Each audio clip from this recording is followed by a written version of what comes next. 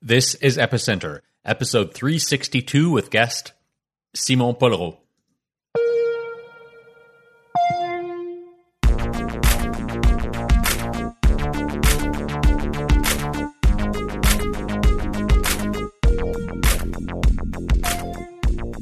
Hi, I'm Sébastien Couture, and you're listening to Epicenter, the podcast where we interview crypto founders, builders, and thought leaders. On this show, we dive deep to learn how things work at a technical level, and we fly high to understand visionary concepts and long-term trends.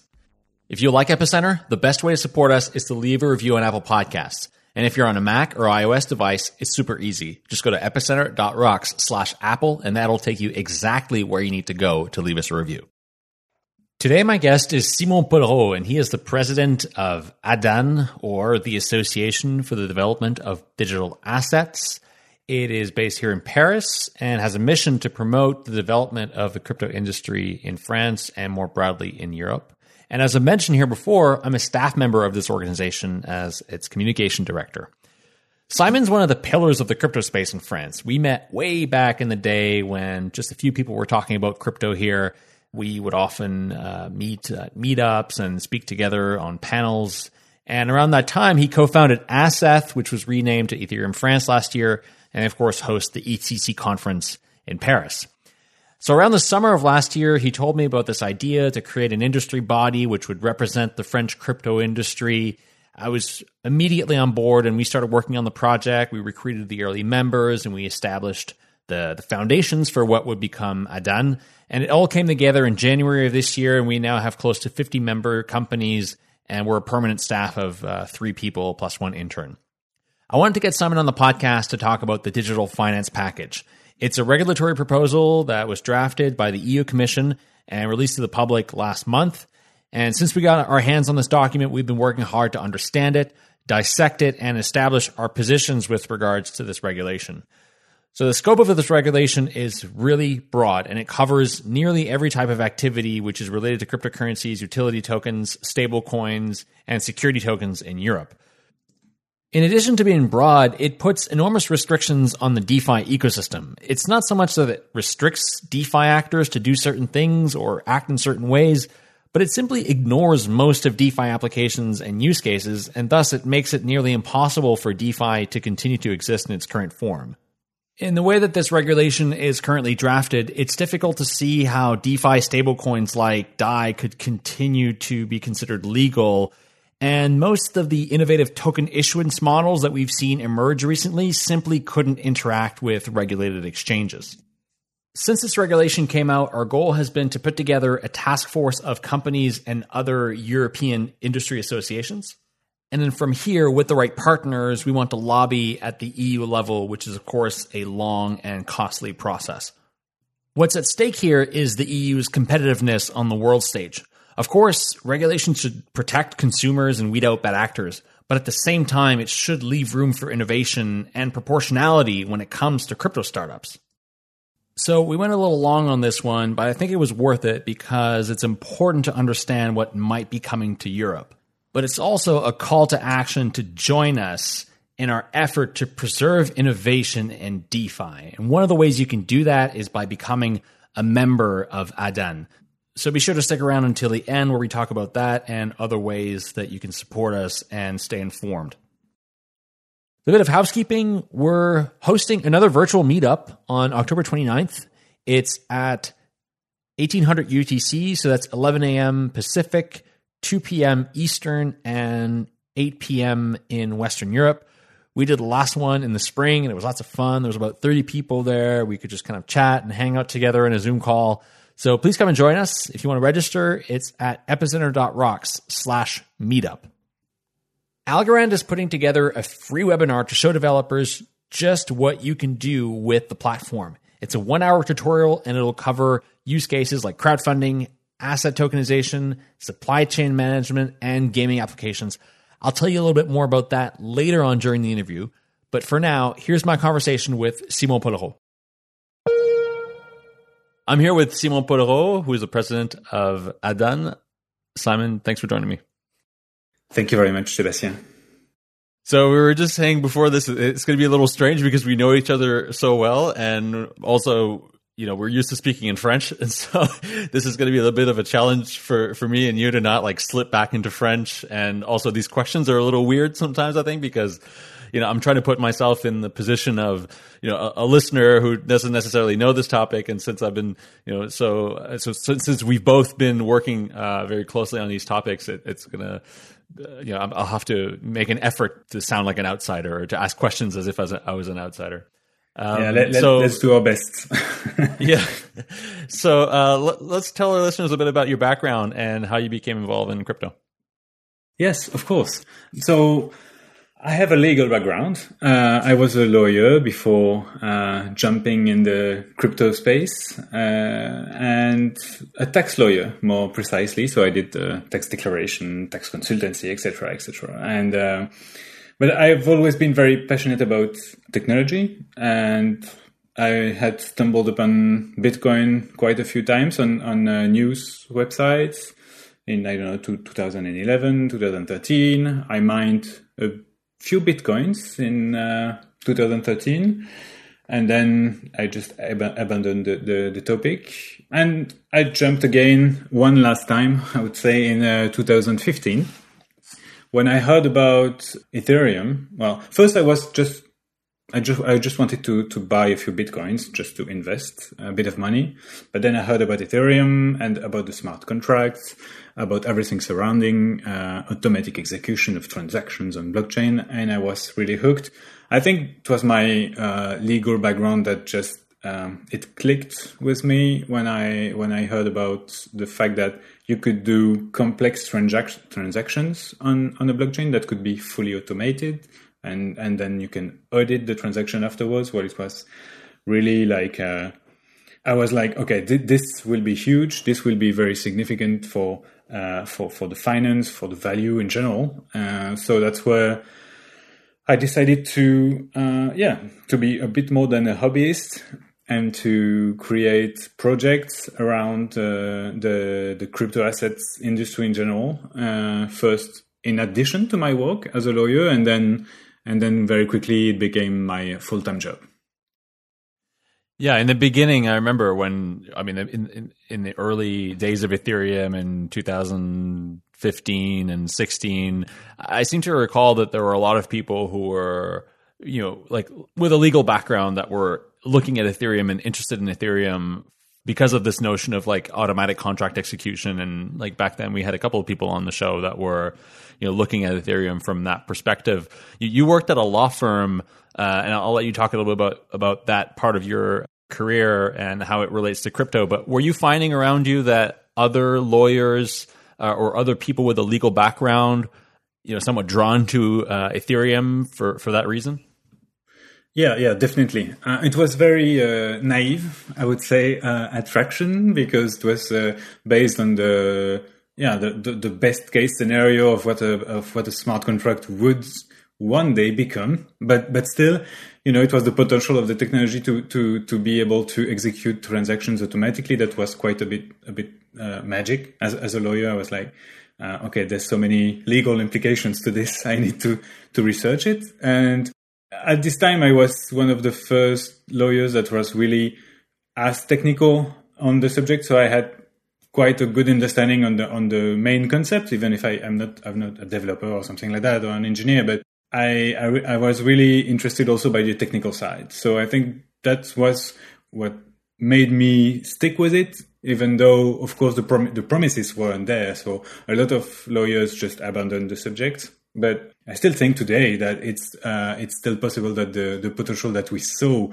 in 2016 will realize sometime, and I think it's beginning to materialize right now. So, but it's true that when I first presented the cryptocurrency and the blockchain, because the blockchain was the magic word at this time, to my associates, to the partners of the firm, I was not a partner, unfortunately, but I presented to the partners, and they were excited by the idea. And I think most of the lawyers that touched the subject at this time were excited by the idea.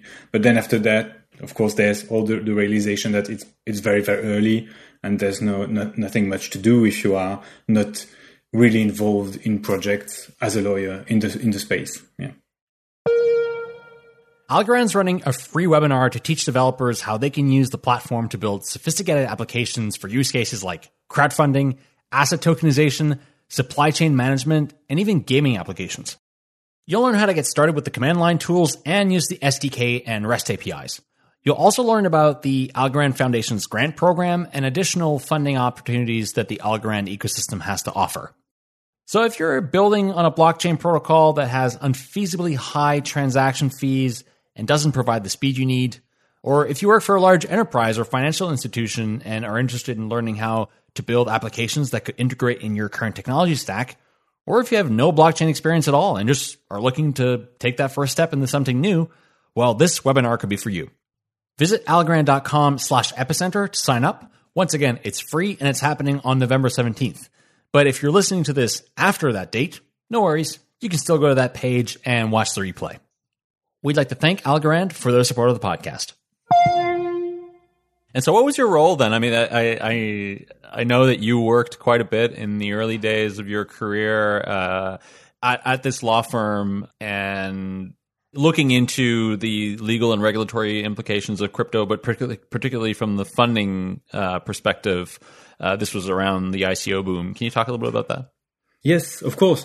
So first, I was really attracted by Ethereum in general, basically. So I was quite passionate. I built a website called Ethereum France, basically talking about Ethereum in French.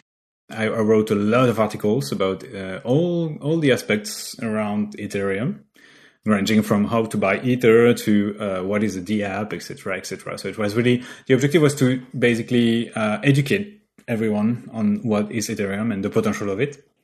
And then the more technical I became and the more involved in the project I became, the more I saw the potential of some projects. So I was really interested in following those projects and helping them also, of course, in the legal side, even if it was really preliminary at this time. And I think the tipping point was DEFCON 2, when I went in Shanghai and met all those projects and all those people, passionate people who were building things with those really primitive tools, right? At this time, it was very difficult to build a project on Ethereum. That's where I think I saw the passion and I saw the community, and I was like, okay, I need to be even more focused. And from there, you're right. A few months later, the ICO craze started. I had the chance and the opportunity to be an advisor for a few projects that I met at DEFCON 2, namely iExec, for example.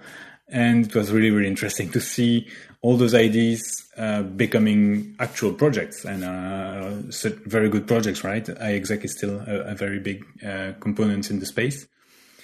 So yeah, that was really how the idea progressed and how I was more and more involved. And then at one point I was like, okay, I need to be even more involved. And then I quit my lawyer's job and I joined Variable, the consensus project. It was at this time trying to build derivative products on Ethereum. So it was really DeFi before DeFi. Unfortunately, this project did not came through, but it was really a fantastic experience for 1.5 years. I joined an exchange platform, also a French exchange platform called LGO, and I worked a bit for them to develop the activities in France. And then Eden, that's where I had the idea of creating this association.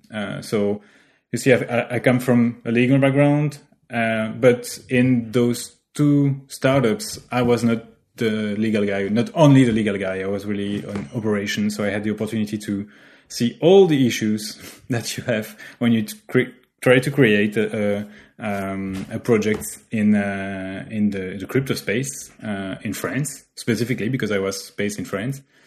And from there, I saw that there were very significant issues that needed probably to be solved at a more global level. And that's where the idea of the association was born.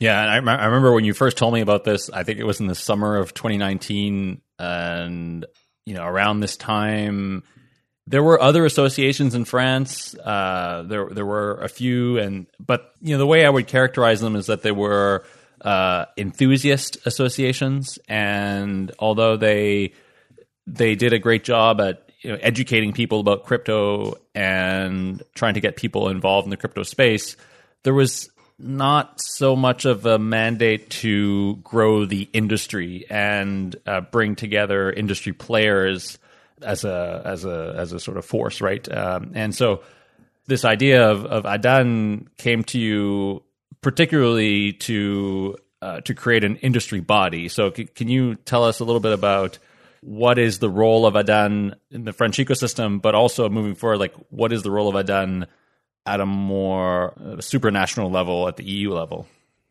Yes, of course. So basically, that's it. It's an industry body. The idea was really to make the crypto assets industry existing as an industry, because before that it was a few companies working towards some goals that some were similar, some were dissimilar, of course, and then there were competitors, but there was nobody to represent the industry as a whole and to talk with public authorities, with private sector, with representatives, with other associations as the representation of the crypto assets industry.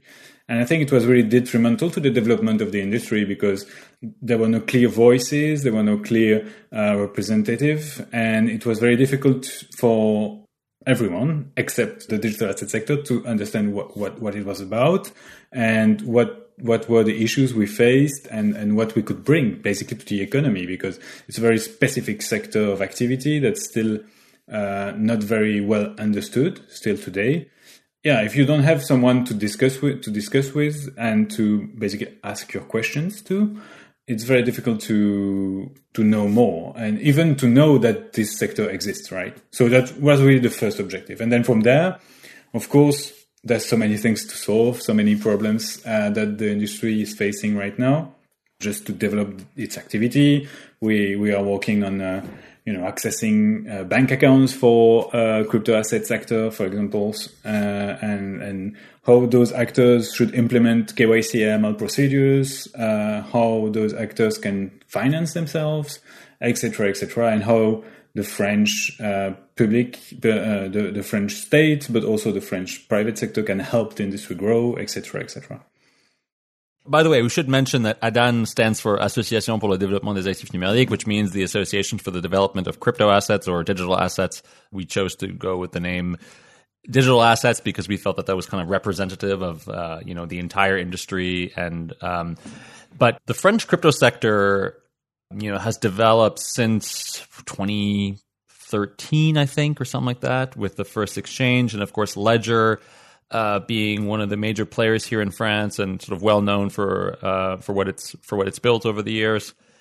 Talk about a little bit about this political desire for France to be crypto country, right? Like this crypto first that we saw from the government in 2018, I think. Can you talk a little bit about that context? Of course.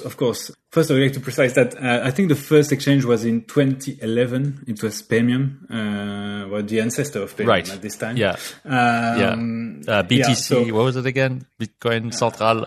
Bitcoin Central, yes, exactly. Yeah. So it's even older than that. And I think it was the earliest exchange in the world, right? So that's significant.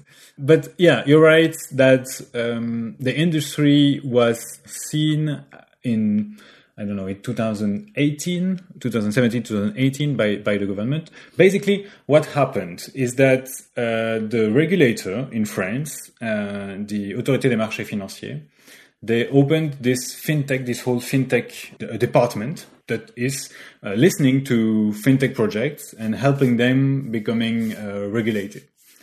And because there was so much openness on this fintech department, the blockchain project, the crypto assets project in France, they just went to the regulator and they presented their projects, whether it was an ICO, whether it was we went to see them with a variable, etc., etc. So any kind of project went to see the regulator, and they were really impressed, right? They were like, okay, what's going on? What's this whole crypto asset sector that's developing in France? Is there something significant to do there? And they built a knowledge as the regulator level that they passed through to the ministry, right? And the ministry, they saw this subject and they were like, okay, this is very interesting. Maybe there's something to do.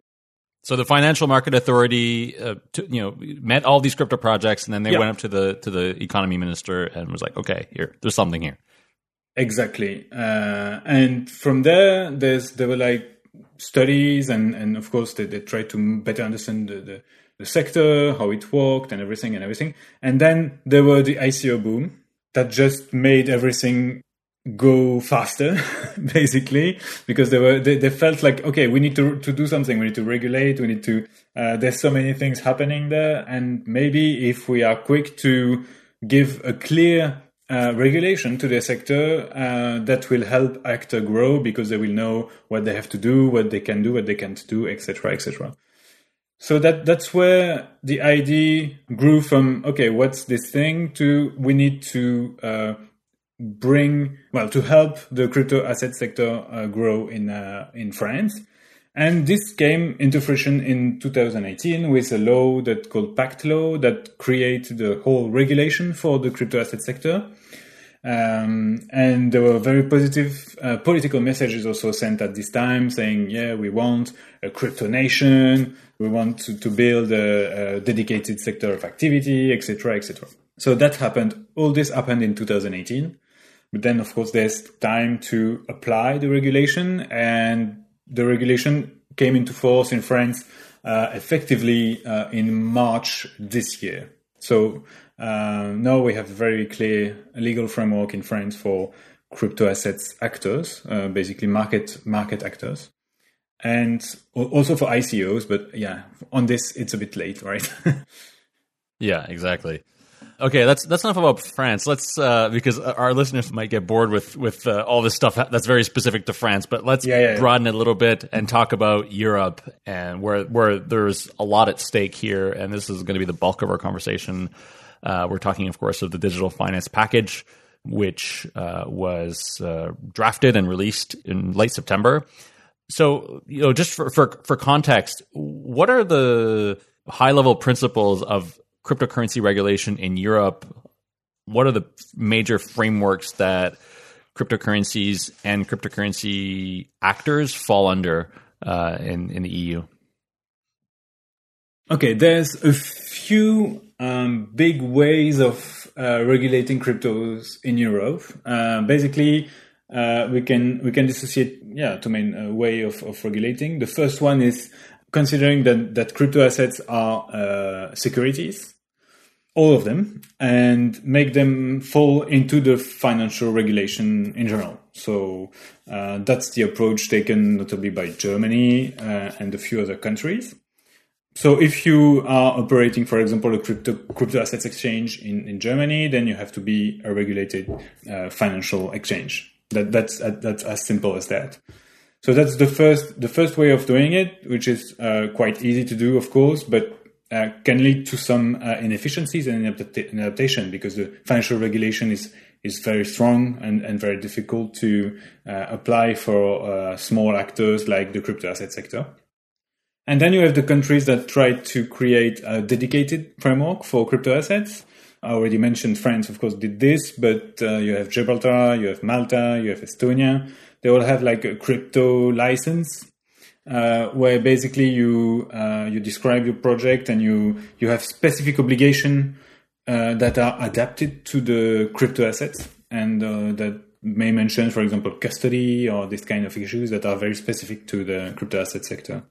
So these are bespoke regimes that are created by national governments in order to help players and sort of startups in the crypto space get started without all of the encumbrances and red tape and everything of, a very complex regulatory framework as exists in the financial space. That's exactly this. And then on top of this, there's irrespective of the local regulation, there's an obligation for each member state to put into place regulations on KYC AML for all the exchanges that deal with euro and all the custodians. That's from a EU regulation, so it needs to be applied everywhere in the EU. It's the AML 5 directive. Cryptocurrency startups in Europe are regulated at an EU level by AML 5, which implies that every exchange or custodian conducts AML KYC on their customers.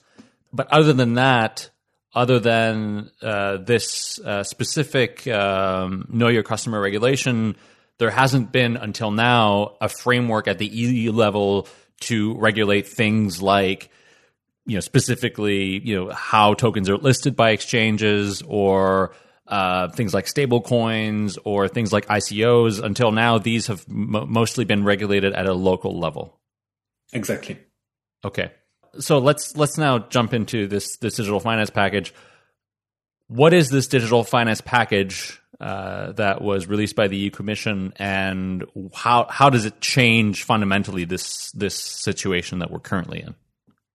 Yeah. So the digital finance package, it's a big package, very, very, very big. As its name suggests, it covers everything digital and finance. And the objective of the digital finance package is basically to make the EU competitive in an area where the finance is increasingly digitized. So it's very broad, and it covers, there's a lot of different regulations that covers a lot of different areas. But of course, what interests us is a few pieces of this regulation that will concern specifically the crypto assets industry, namely the MiCA regime, markets in crypto assets, and then the pilot regime for the security tokens. Those are the two components that are specifically targeted to crypto assets in general, so basically assets registered on a blockchain.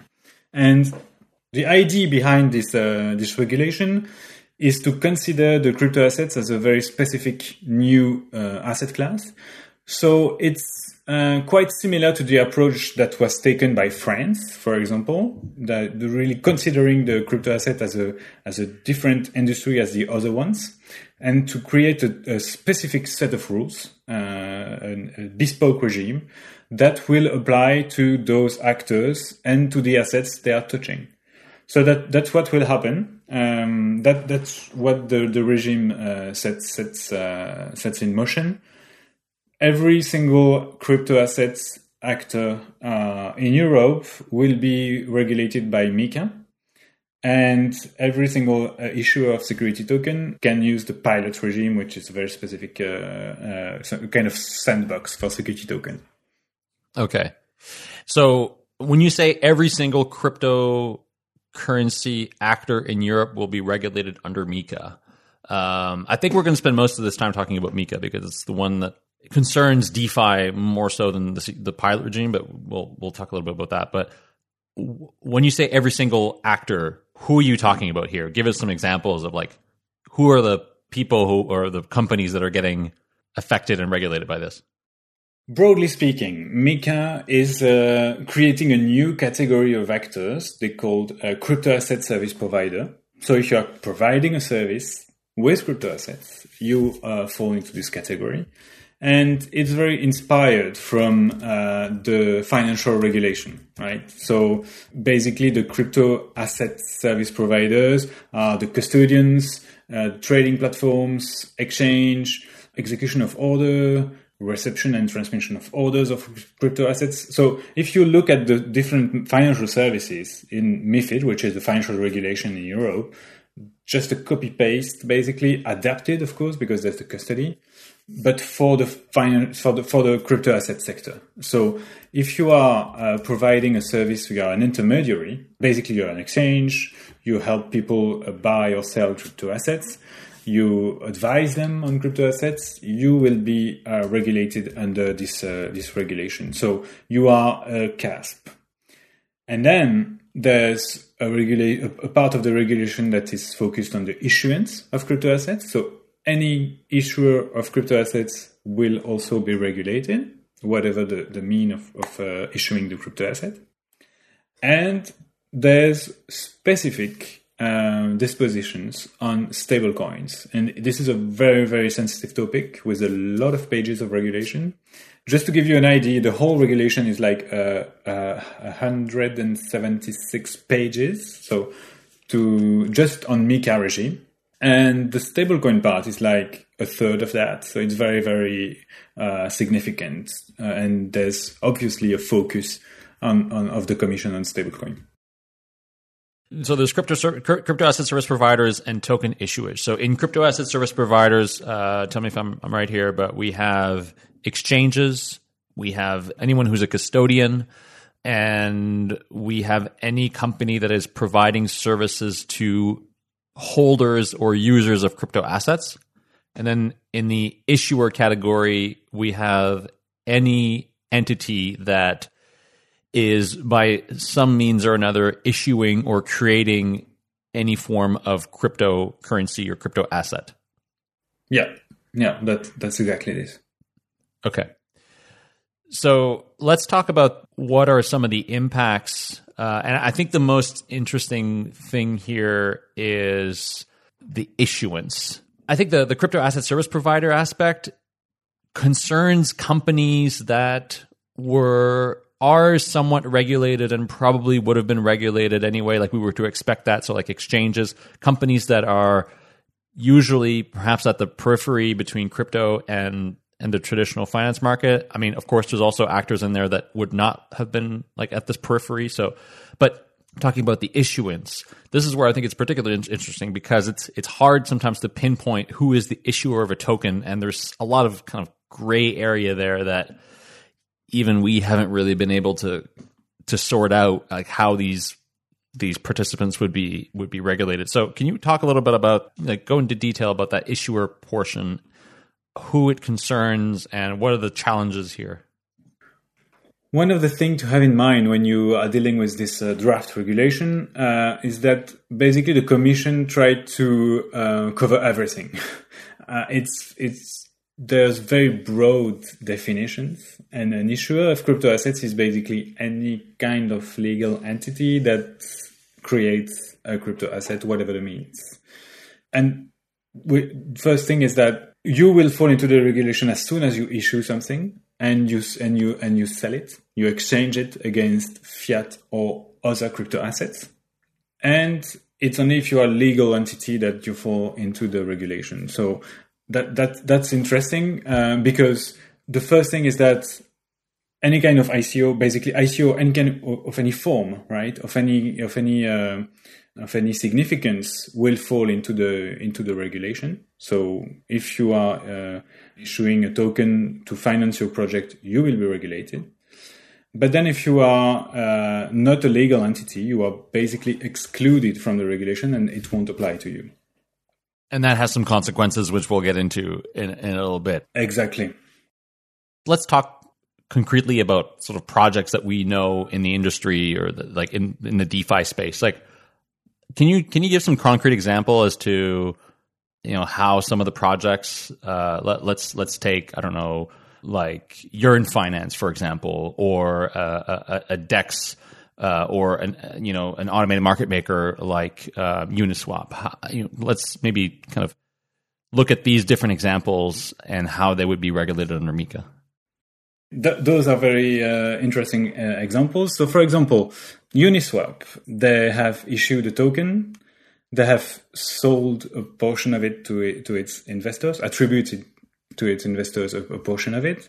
They have distributed with an airdrop a few of it to users of the Uniswap platform, and there's a few of the tokens that are attributed to the developers and the team and the advisors, etc., etc. So it's quite similar to a traditional ICO, except that the tokens are for free, basically. And what's interesting in the regulation is that there's an exemption to some of the obligations of the regulation if the tokens are offered for free, but it's only applicable if it's really for free, right? If it's not given in exchange of a service, or if it's not given in exchange for something that you've done for them before, or something like that. So probably a part of the tokens would fall into the regulation because they would not be considered offered for free. And then you will have the full regulation apply. And then some of them may be considered as offered for free, and then you will have some exemptions. But in any case, you will need to be a legal entity and to register yourself. And if you have the full regulation applying to you, you need to draft a white paper. You need to, so that will describe all the issuance and how there's a few sections. Every section is detailed, so it's very detailed regulation. You have to notify this white paper to the authorities, you have to publish it, and you have to comply with a few obligations that ensure integrity, honesty of the issuer. You have to provide with a 40 days delay where the consumer can retract his buy of the token, etc., etc. So basically, what we can say is that this regulation covers a lot of different assets, and it's really tailored for traditional ICOs. You know, the ones that we've seen in 2017 and 2018 with a white paper, with a set of, you know, you describe the project, you say, I will sell X tokens for X price. There's a pre-sale, a sale, a post-sale, I don't know. And basically what we've seen in 2017 and 2018. And the obligations described in the white paper sections really reflect this analysis. So what I can say is that this regulation is trying to regulate something that really does not exist anymore today. There's not a lot of traditional ICOs today. And all those, the token issuance that we see are very innovative. So just stop there for a second, because when you say a traditional ICO, you're talking about an ICO where one creates a project and is trying to finance that project by selling tokens to the community. Exactly. Okay. And that's what we've seen recently. That's not what we've seen recently, right? We've seen very different approaches. We've seen fair launches with Yearn Finance. We've seen airdrops with Uniswap. We've seen so many different ways, or NFTs that give rights to a token, or a token that is airdropped to someone who has used a protocol or another one. And those are edge cases that are basically falling in the regulation because you still are given a token and you kind of enter into the different criteria, but then it would not really make sense to create a white paper. So it's already something that's a bit an edge case. But really what you have to have in mind is that this regulation was tailored for old school ICOs. And it's not really suitable for the new ones, for the new token issuance. When on the face of this, okay, you have to be a legal entity, you have to create a white paper. If I play devil's advocate here, I mean, that all sounds fine and good, right? It sounds fine and good to like have a company that's issuing a token and that has, you know, laid out its project and thought about all the different aspects of the project. And okay, maybe it's a bit of a hassle to submit that to the regulator. But what is really the problem here, and how will it negatively affect the industry, do you think? Well, that's really the fact that it's, as you said, it's good to have a regulation that basically covers the token issuances that are targeting the general public and that will sell a product in exchange of money, and that will create, it's basically a funding of a project, a high risk project by the general public, and that of course needs to be regulated, and that's of course very important. But then the regulation is very, very broad and covers all the kind of token issuances, including those who are very innovative and that do not target the general public. And those token issuances may have some problems in Europe. So that's basically it. Okay, so you're saying that a project with an innovative token model may not be able to particularly articulate very well the project in a white paper? Like what's at the crux of the issue here? Well, basically, they won't be able to respect the sections of the white paper they have to respect, right? Because in the white paper, you have sections on. You have to declare the white paper before the operation. You have to declare period of issuance. You have to declare a fixed price of the asset of the assets for a certain period of time. You have to explain all the risks you are taking. You have to explain. So if you compare this to how, for example, Yearn Finance was launched, of course you won't be able to describe all those conditions in a traditional white paper. So that's something that would be very difficult to. Basically, that would just render those operations out illegal in terms of the EU law, which means that the issuer would be considered as breaching the EU law, and the tokens won't be able to be listed in EU regulated exchanges. So that's maybe the most important consequences that it could have. We'll get to that part in a little bit. So essentially, if we recap here on this white paper requirement, what it does is it creates a framework, a very rigid framework that is mostly targeted at what we described earlier as traditional ICOs, an innovative new type of token issuance model simply won't fit in that framework. They won't be able to comply with the different sections of that framework simply because they can't, simply because there is no such thing as maybe a sale price for that token, or there simply isn't room for that framework for those projects. And so therefore all of the other consequences, like for example not being able to be listed, which we'll talk about in a second, would not be fulfilled. Yeah, and I think it's a very broad remark that we can say on the regulation, and maybe we should have started with that, is that the regulation was really thought and built for centralized actors and traditional actors that are equivalent to financial actors. So the reasoning of the Commission is that there's this new asset class called crypto assets. There's this new type of actors that are helping others buying and selling them and issuing them, and who are even issuing them themselves.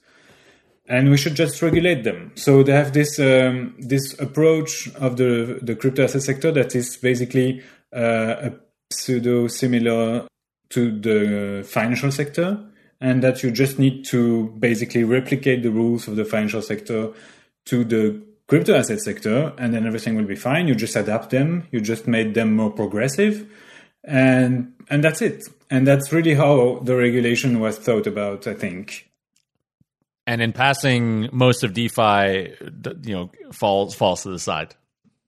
That's the main issue, because of course there's those actors in the crypto asset sector that are similar to the financial sector actors. They exist, and of course, Kraken, and then CoinHouse, and then Bitstamp, etc.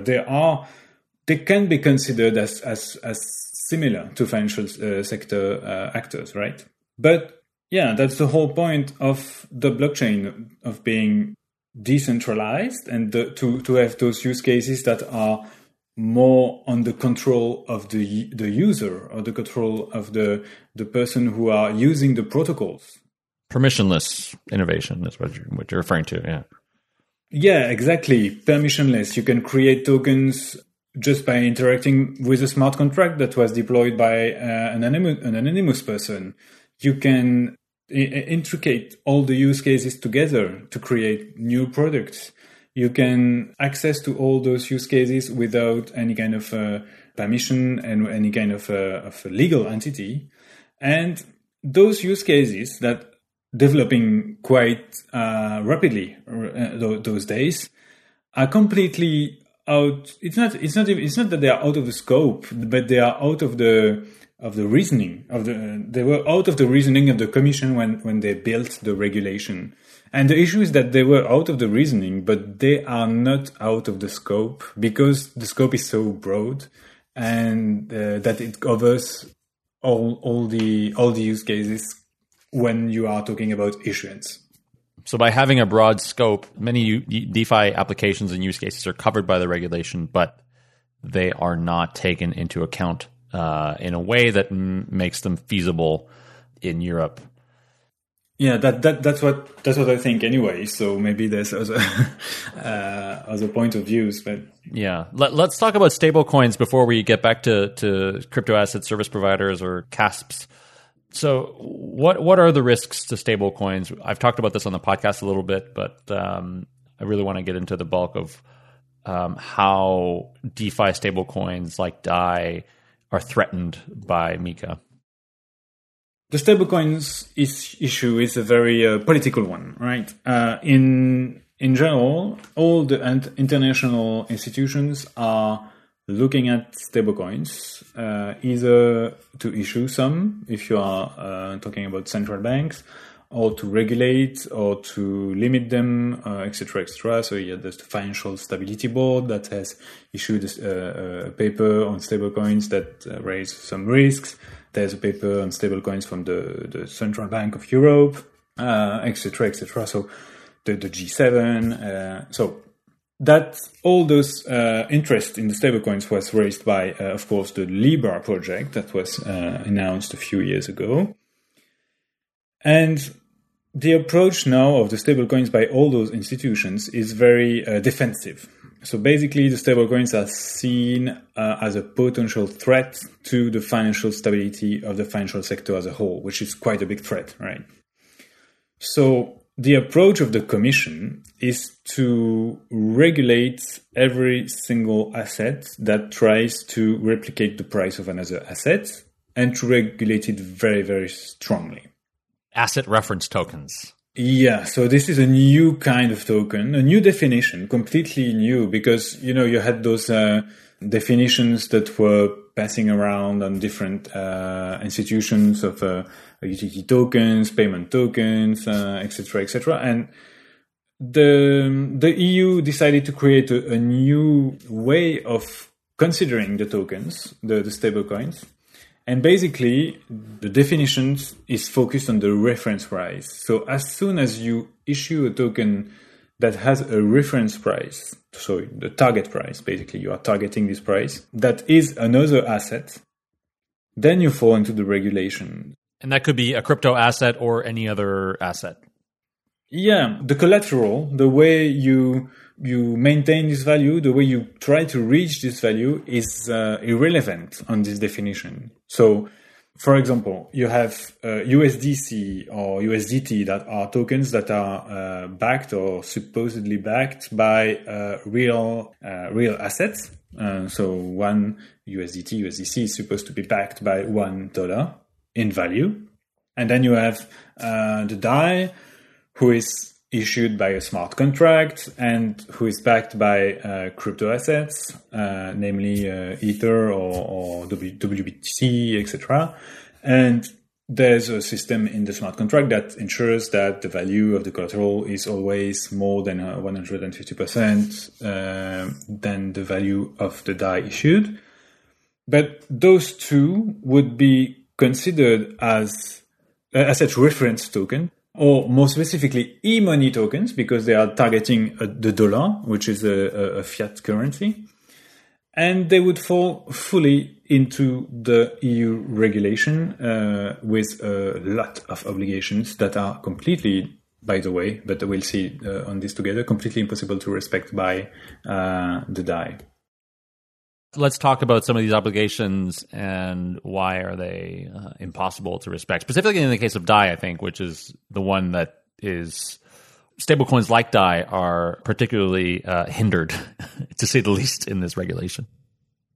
Yeah. So as I said, the approach is defensive. So the asset reference to tokens or e-money tokens are banned from being traded in the EU or issued in the EU if they don't respect all the regulation. And again, the regulation was built with in mind centralized entities that have, a legal entity that have assets, that have like personal, that basically can fulfill some obligations by respecting some very specific criteria. And for example, to issue electronic money tokens, you need to be authorized as a credit institution or e-money institution, so you need to respect the financial regulation. You need to provide all the holders with a claim on your assets. You need to allow for the redemption of the token at any moment upon request of the holders. You need to invest the funds in secure, low-risk assets that are denominated in the same currency as the one referenced by the token you are issuing. So those obligations are the obligations of electronic money token that would be backed by the same currency as it is issued in. So you said something there that I want to just kind of stop on for a second, and because it's so interesting. So with DAI, for example, the issuers of DAI, whatever entity that is, or whatever entity the regulation would decide that is, would need to provide to their to DAI holders the promise that they can redeem not Ether, but that they can redeem USD for the equivalent amount of their tokens. That's essentially what the regulation says.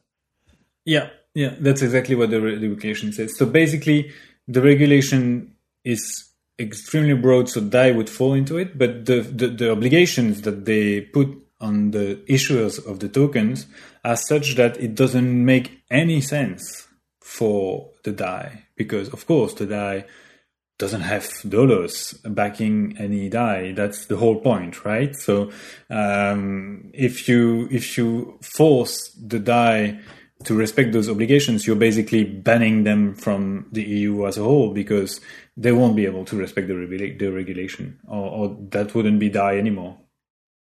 Okay, so once again, we're in a situation here where the regulatory framework is very broad. It applies to different types of cryptocurrencies, including stablecoins, but it doesn't make certain types of activities feasible.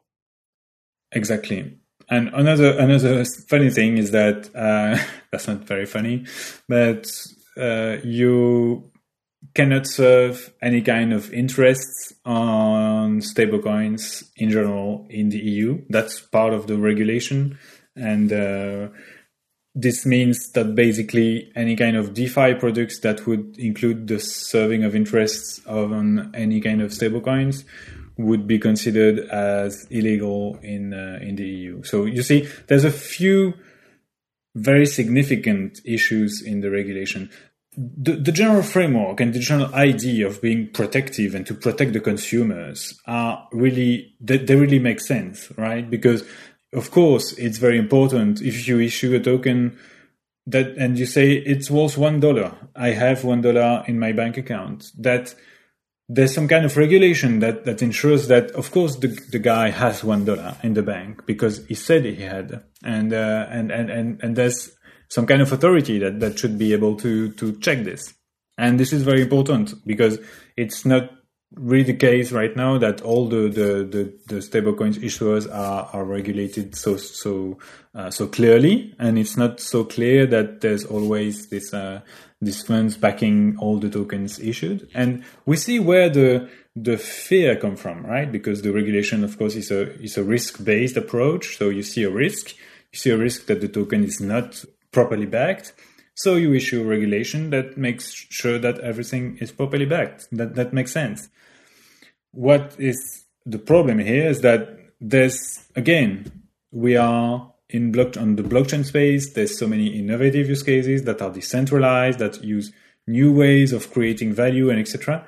And those are completely not considered by the regulation, but still in the scope, which is, this is really the problem, right? If they were not in the scope, right? Okay, you can have all your decentralized use cases happening outside of the regulation, and that would really make sense. That's how it happens today, for example, in France, where the current regulation does not include decentralized use cases.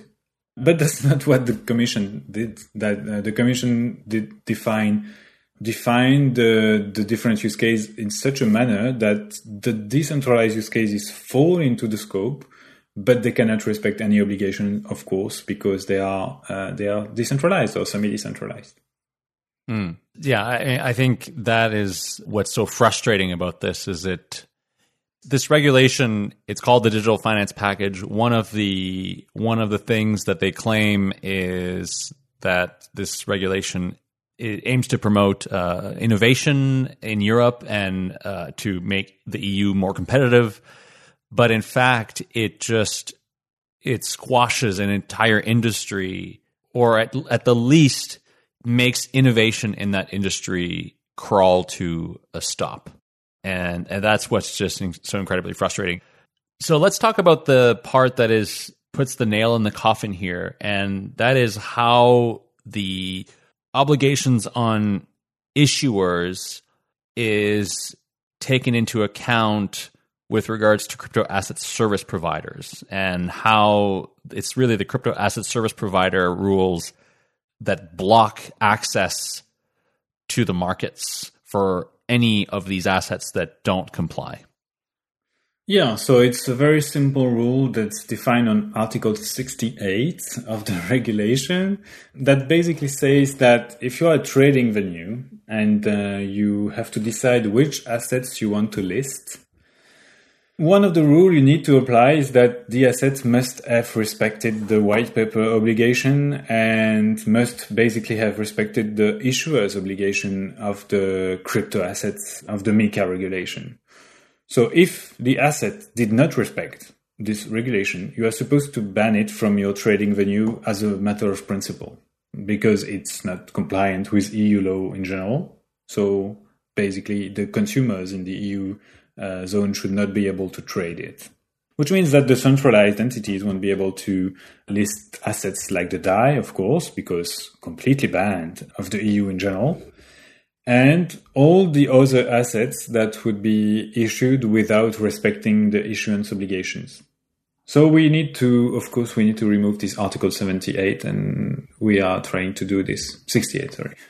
So any crypto asset that doesn't comply with MiCA, so which has not complied with the white paper requirements that we talked about earlier, or, for example, stable coins that don't comply with MiCA because they simply can't, should not and cannot be listed on any regulated exchange in Europe.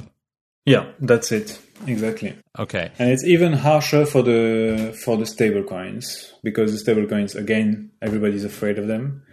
And the stable coins, there's penalties for just issuing them. And they're really, really banned from the EU if they do not respect the regulation, right? Okay. So let's take two examples here. Let's take the example of a regulated exchange like Bitstamp, an EU exchange, but any other exchange that operates in Europe, like Kraken or Coinbase or any of these other ones, versus a DEX. How would this regulation affect these two types of exchanges differently? Well, the first type of exchange would need to be regulated under MiCA and become a CASP, so Crypto Asset Service Provider, as soon as they target the EU market in any way. So if they do marketing, if they are basically selling the products to the EU consumers, they have to be regulated in Europe. That's if they have EU customers. Yeah, that's the scope of the regulation. Well, it's not only having EU customers, it's really targeting them. Because if the consumers go and see you without you targeting them specifically, then you are fine. But if you do any kind of marketing in the EU, then you are in the scope. And of course, if you are located in the EU, you are in the scope. So those entities that would fall in the scope need to register, there's a whole approval process. You need to file a documentation that explains how you respect all the obligations of the CASPs in terms of organization of your activity, the guarantees you provide to your customer, the guarantee on the price, on the market practice, etc. There's market abuses rules, etc., etc.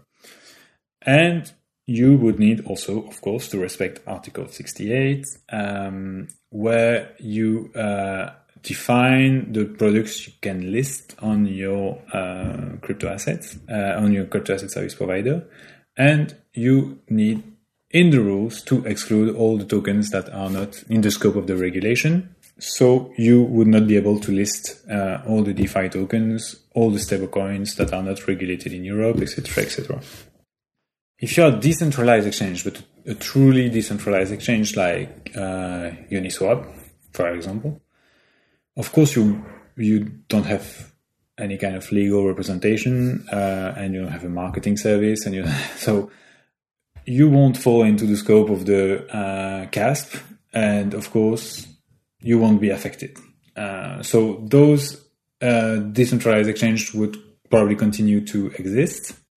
There's the question of how the legal entities that would basically create and deploy those services could be affected in a way if those assets are used to trade assets that are not permitted in the EU, but it's not really clear in the regulation if there's a way to affect them. So probably the DeFi products would be functioning normally, but then the centralized entity, which are the gateway, right, to the crypto assets world, where you can exchange your euros against crypto assets, they would need to be fully compliant with the CASP rules.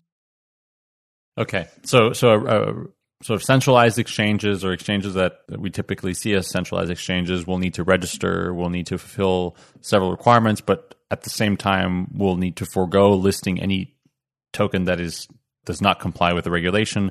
A decentralized exchange could potentially keep listing those tokens. Of course, it's hard to enforce any of that on a decentralized exchange. So if you have a DEX, for example, that has a governance model which decides on which tokens get listed, it becomes nearly, I think, impossible to really enforce any of that.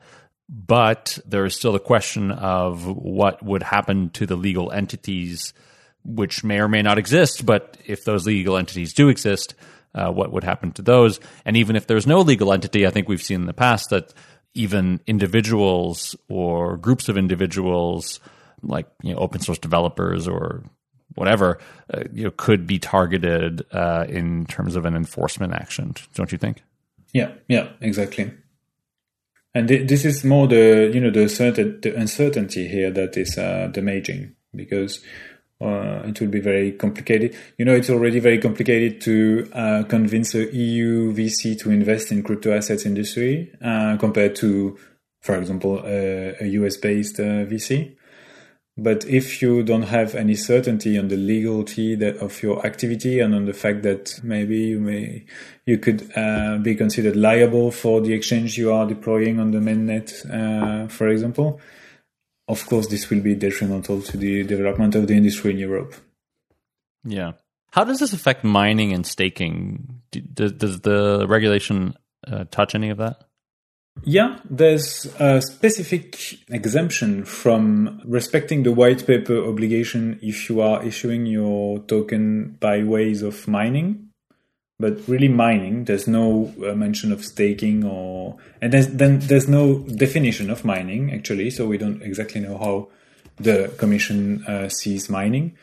Yeah, and what's telling about this paper is in the entire paper it mentions mining once, and it mentions that exemption, but it doesn't define it or anything like that. To exclude from the obligation, yeah, and also.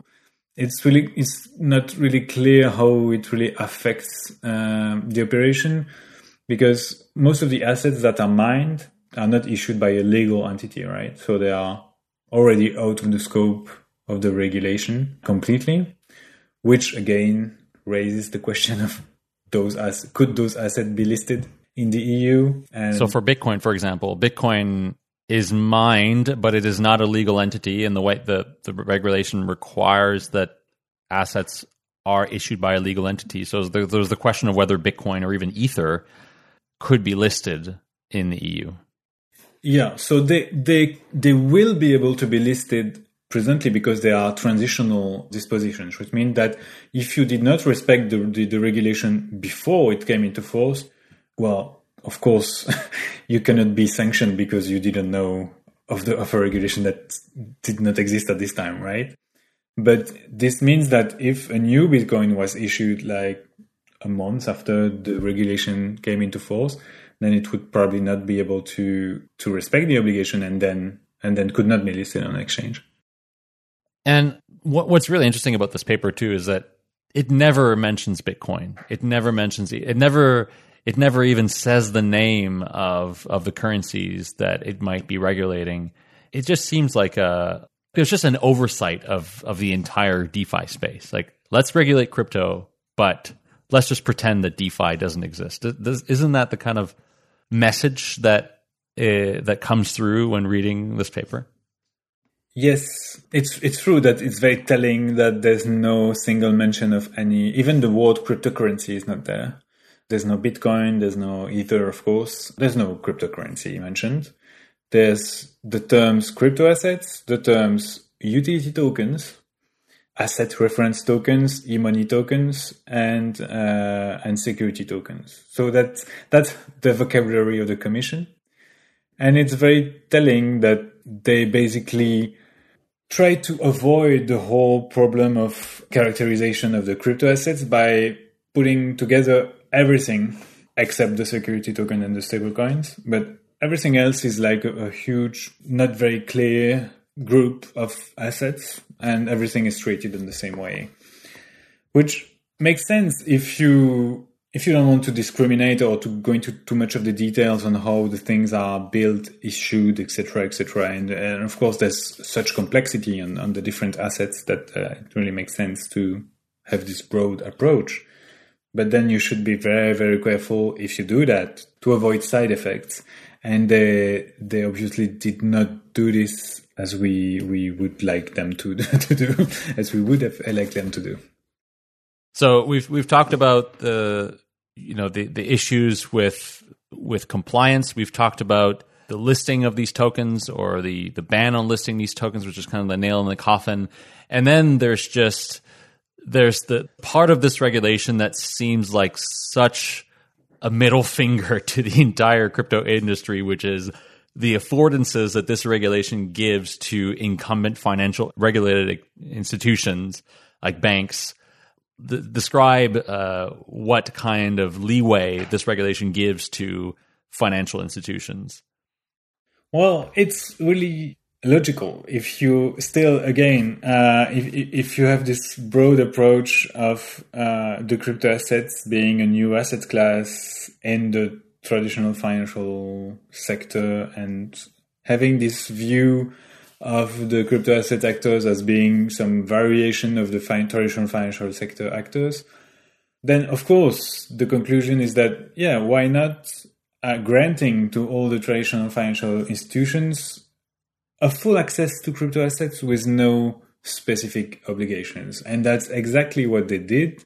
So basically, if you are a trading venue, or if you are a broker, or if you are any kind of regulated bank, if you're any kind of regulated financial institution under the EU regulation, you will have automatic transcriptions of your activity to your closest crypto asset activity. So if you're a traditional trading venue, you will be able to operate as a crypto asset trading venue. If you are a broker, you will be able to act as a crypto asset broker with no additional obligations, with no delay.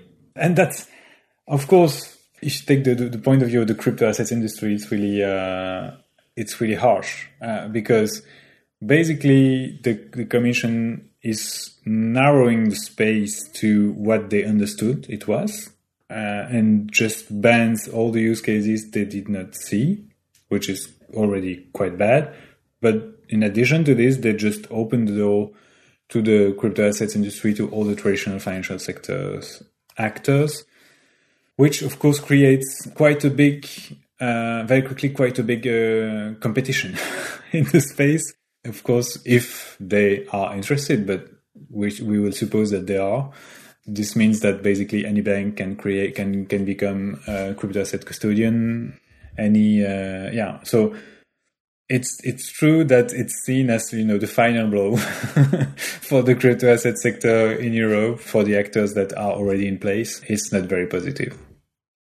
Does seem like a final blow. It seems very unfair to give to the existing financial sector all of the leeway to be a crypto asset service provider without any of the red tape, but also for companies and startup in the crypto space or who are entering the crypto space, they will need to do additional steps. So they will need to register, they will need to interact with the regulator in order to get the proper licensing, etc.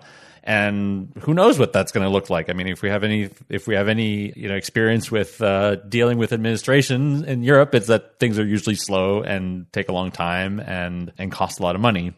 So there might be some bottlenecks there that are like additional pains and costs for industry players.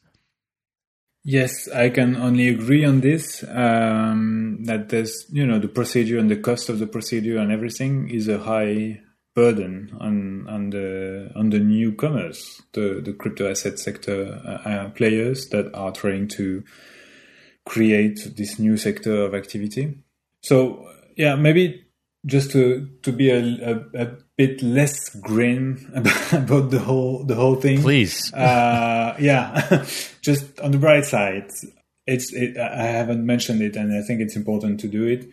It's still good that the crypto asset sector was seen as an industry sector that exists as a whole, as a new kind of asset that can help reshape the financial industry in Europe, because that was the initial. That's where the whole regulation comes from, right? There's this idea that there's interest in crypto assets and they need to be regulated so they can grow in a more precise and reassuring constraints. But I think that the fact that this regulation exists is still a good sign, as being a recognition of the industry as a new industry. I don't see it that way at all. I see it more as a recognition of threat. I mean, I see it as a recognition, but it recognizes that the crypto industry is a threat to the existing financial sector. It's a threat to incumbent players. There might also be in there some consumer consumer protection, anti-money laundering, and sort of financial terrorism considerations. But I think for the most part, this was probably drafted to give recognition to an industry, but also make sure that industry, complies to the will of traditional financial sector. Yeah, so I think the first part of your sentence is good, and then the other one is less good. Yeah, it's true. I think it's always the issue when you create a regulation at such a high level as the EU. Then you have so many actors that are already in the place, right? The incumbent players, they have all the lobby, all the relationships they can in the commission, and they already know how to bring their ideas to the commission and to make them understand what are their views on the subject. So, of course, the first draft could not be the perfect draft for the crypto assets sector. Still, I think it's good that we have this initiative. It's really important to say that, I'm not sure we say that already, it's the proposal of the Commission. It's the first step of the legislative proposal. And from there will be the Parliament that will amend the text, and there will be the Council that will amend the text, and then there will be the trilogue where the three different institutions will discuss together to create the final version of the text. And there's probably a lot of room for change, especially before the Parliament, maybe less before the council, but still there's probably things to change at this stage also. And I think the good news is that all the crypto assets players I've spoken to, but also the French regulator and the French actors and even the French financial industry thinks that this first version of the text is too stringent and not really good for innovation in Europe. And I think if we can convince in a short amount of time, because unfortunately there's a very, very short procedure, the procedure will be very, very, very quick. We have a short amount of time to convince as much players as we can that this regulation should be amended. This regulation should be basically refocused on the centralized actors and also made more proportionate for these actors. I think those are the two most significant things that need to change.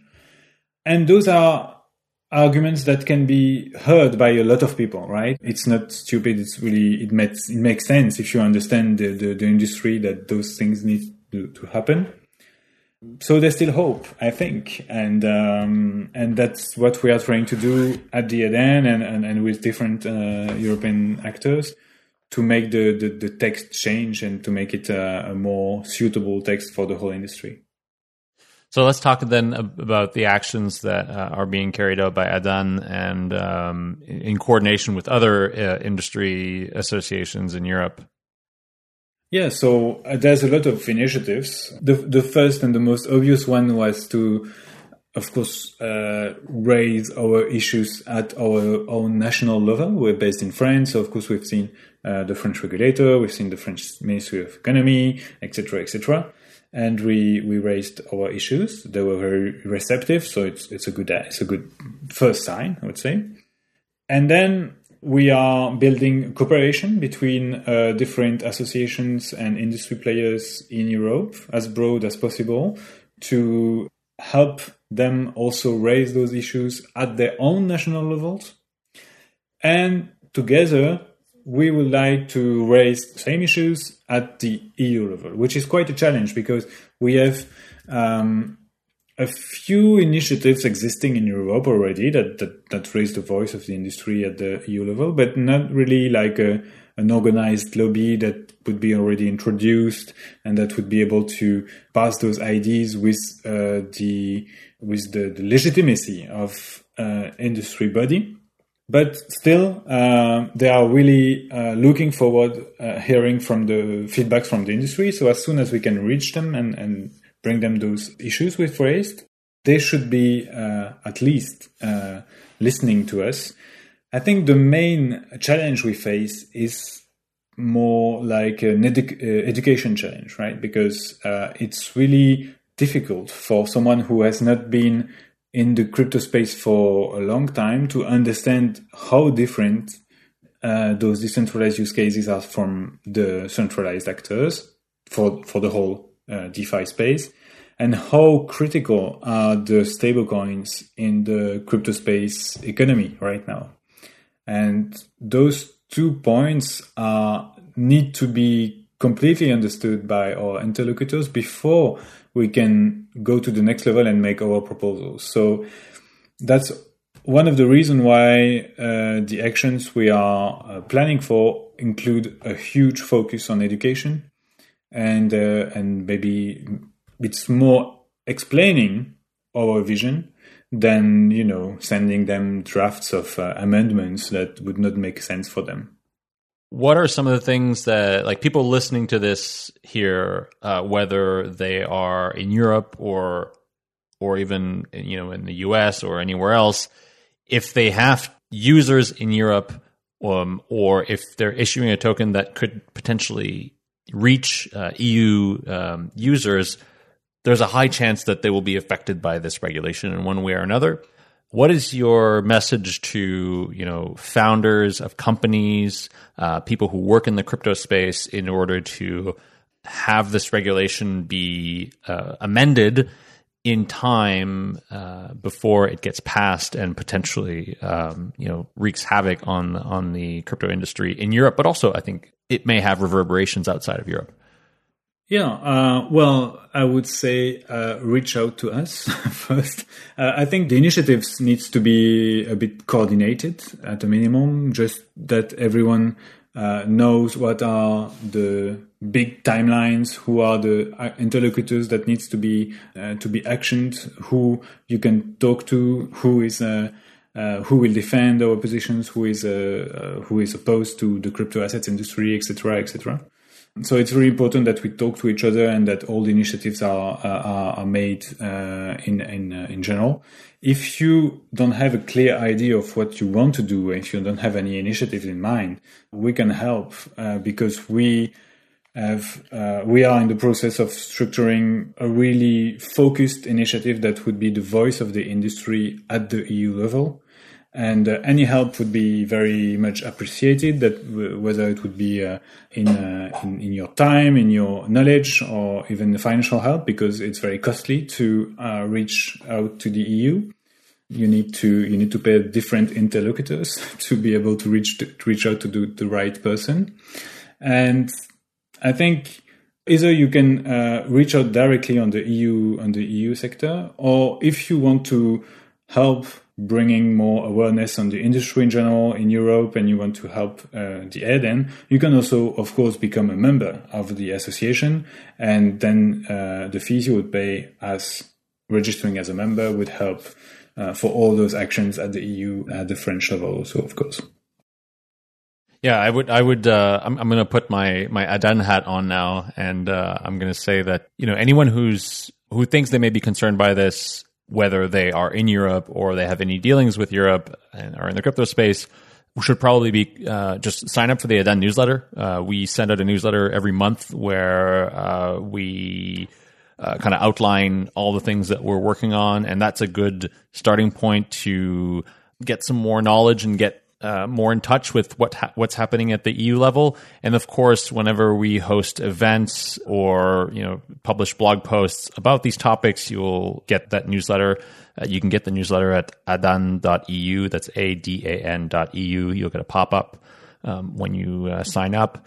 And of course, you can also reach out to the association through the website. We'll certainly be glad to speak with you about any concerns that you might have, but also ways in which you can help. But yeah, the newsletter I think is a great resource, and it goes out once a month. It's in French and in English. It's quite concise and is a good way to keep your finger on the pulse. One maybe final thought to end on here, and I wanted to talk to you about this a little bit, is like, if in 5 years from now, for example, MiCA has passed and it looks a lot like the regulation that we have seen so far, right? If it's hard to get those amendments through, and we basically get this regulation that stifles innovation in DeFi, do you think there's an opportunity to create a totally alternate crypto ecosystem, a crypto ecosystem that would emerge organically as outsiders of this regulation and create a truly parallel financial system to what we have today, which is kind of like the starting goal of DeFi and the crypto space? Do you think that there's an opportunity for that? I think it's quite possible, right? Because the tools are already there to create use cases that do not really need regulation to exist. The pain point is really like the entry point and the exit point, right? If you want to buy cryptocurrency for the first time, you need an entity that has a link with the traditional financial sector. But as soon as you're in, you have all the tools already in place to have your whole financial life, that you can create stable coins, you can exchange coins against each other, you can create derivatives, you can loan, you can borrow. All those use cases already exist, and they can't really be stopped by EU regulation. So it could very well be a side effect of misplaced regulation, that all the innovative side of the blockchain space becomes a shadow side of the blockchain space in Europe specifically. And in parallel, there will be the whole traditional financial sector that would take its place in the EU market with all those affordances they have. So it would be quite a strange situation where all the crypto assets proponents would be pushed out of Europe and would probably build those products with legal entities that are located outside of Europe just to avoid any kind of risks. And all the users would use them from Europe with no limitation because it's decentralized use cases, right?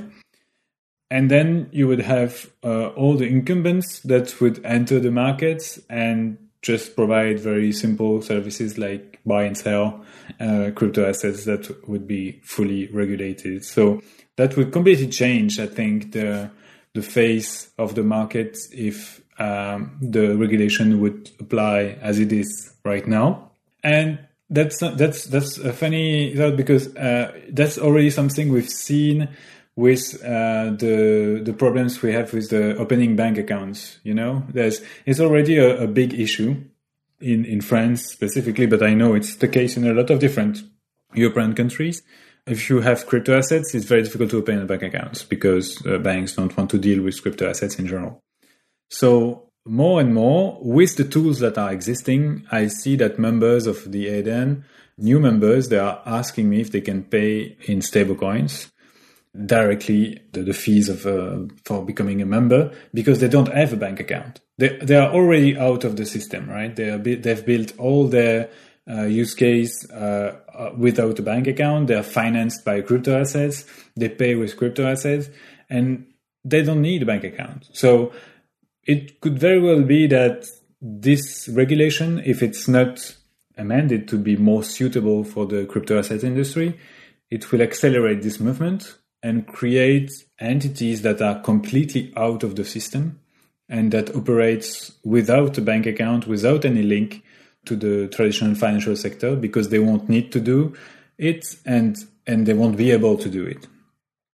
That's I think it's a good note to end on. At least maybe there's some positive outlook here. Anyway, we'll link to the ADN website, the newsletter.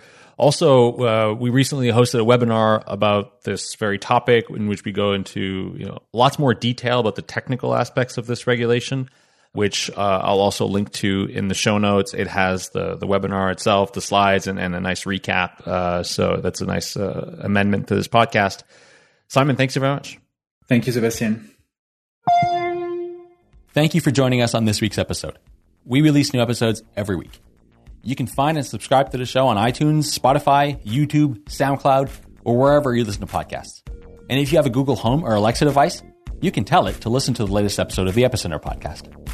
Go to epicenter.tv/subscribe for a full list of places where you can watch and listen. And while you're there, be sure to sign up for the newsletter so you get new episodes in your inbox as they're released. If you want to interact with us, the guests, or other podcast listeners, you can follow us on Twitter. And please leave us a review on iTunes. It helps people find the show, and we're always happy to read them. So thanks so much, and we look forward to being back next week.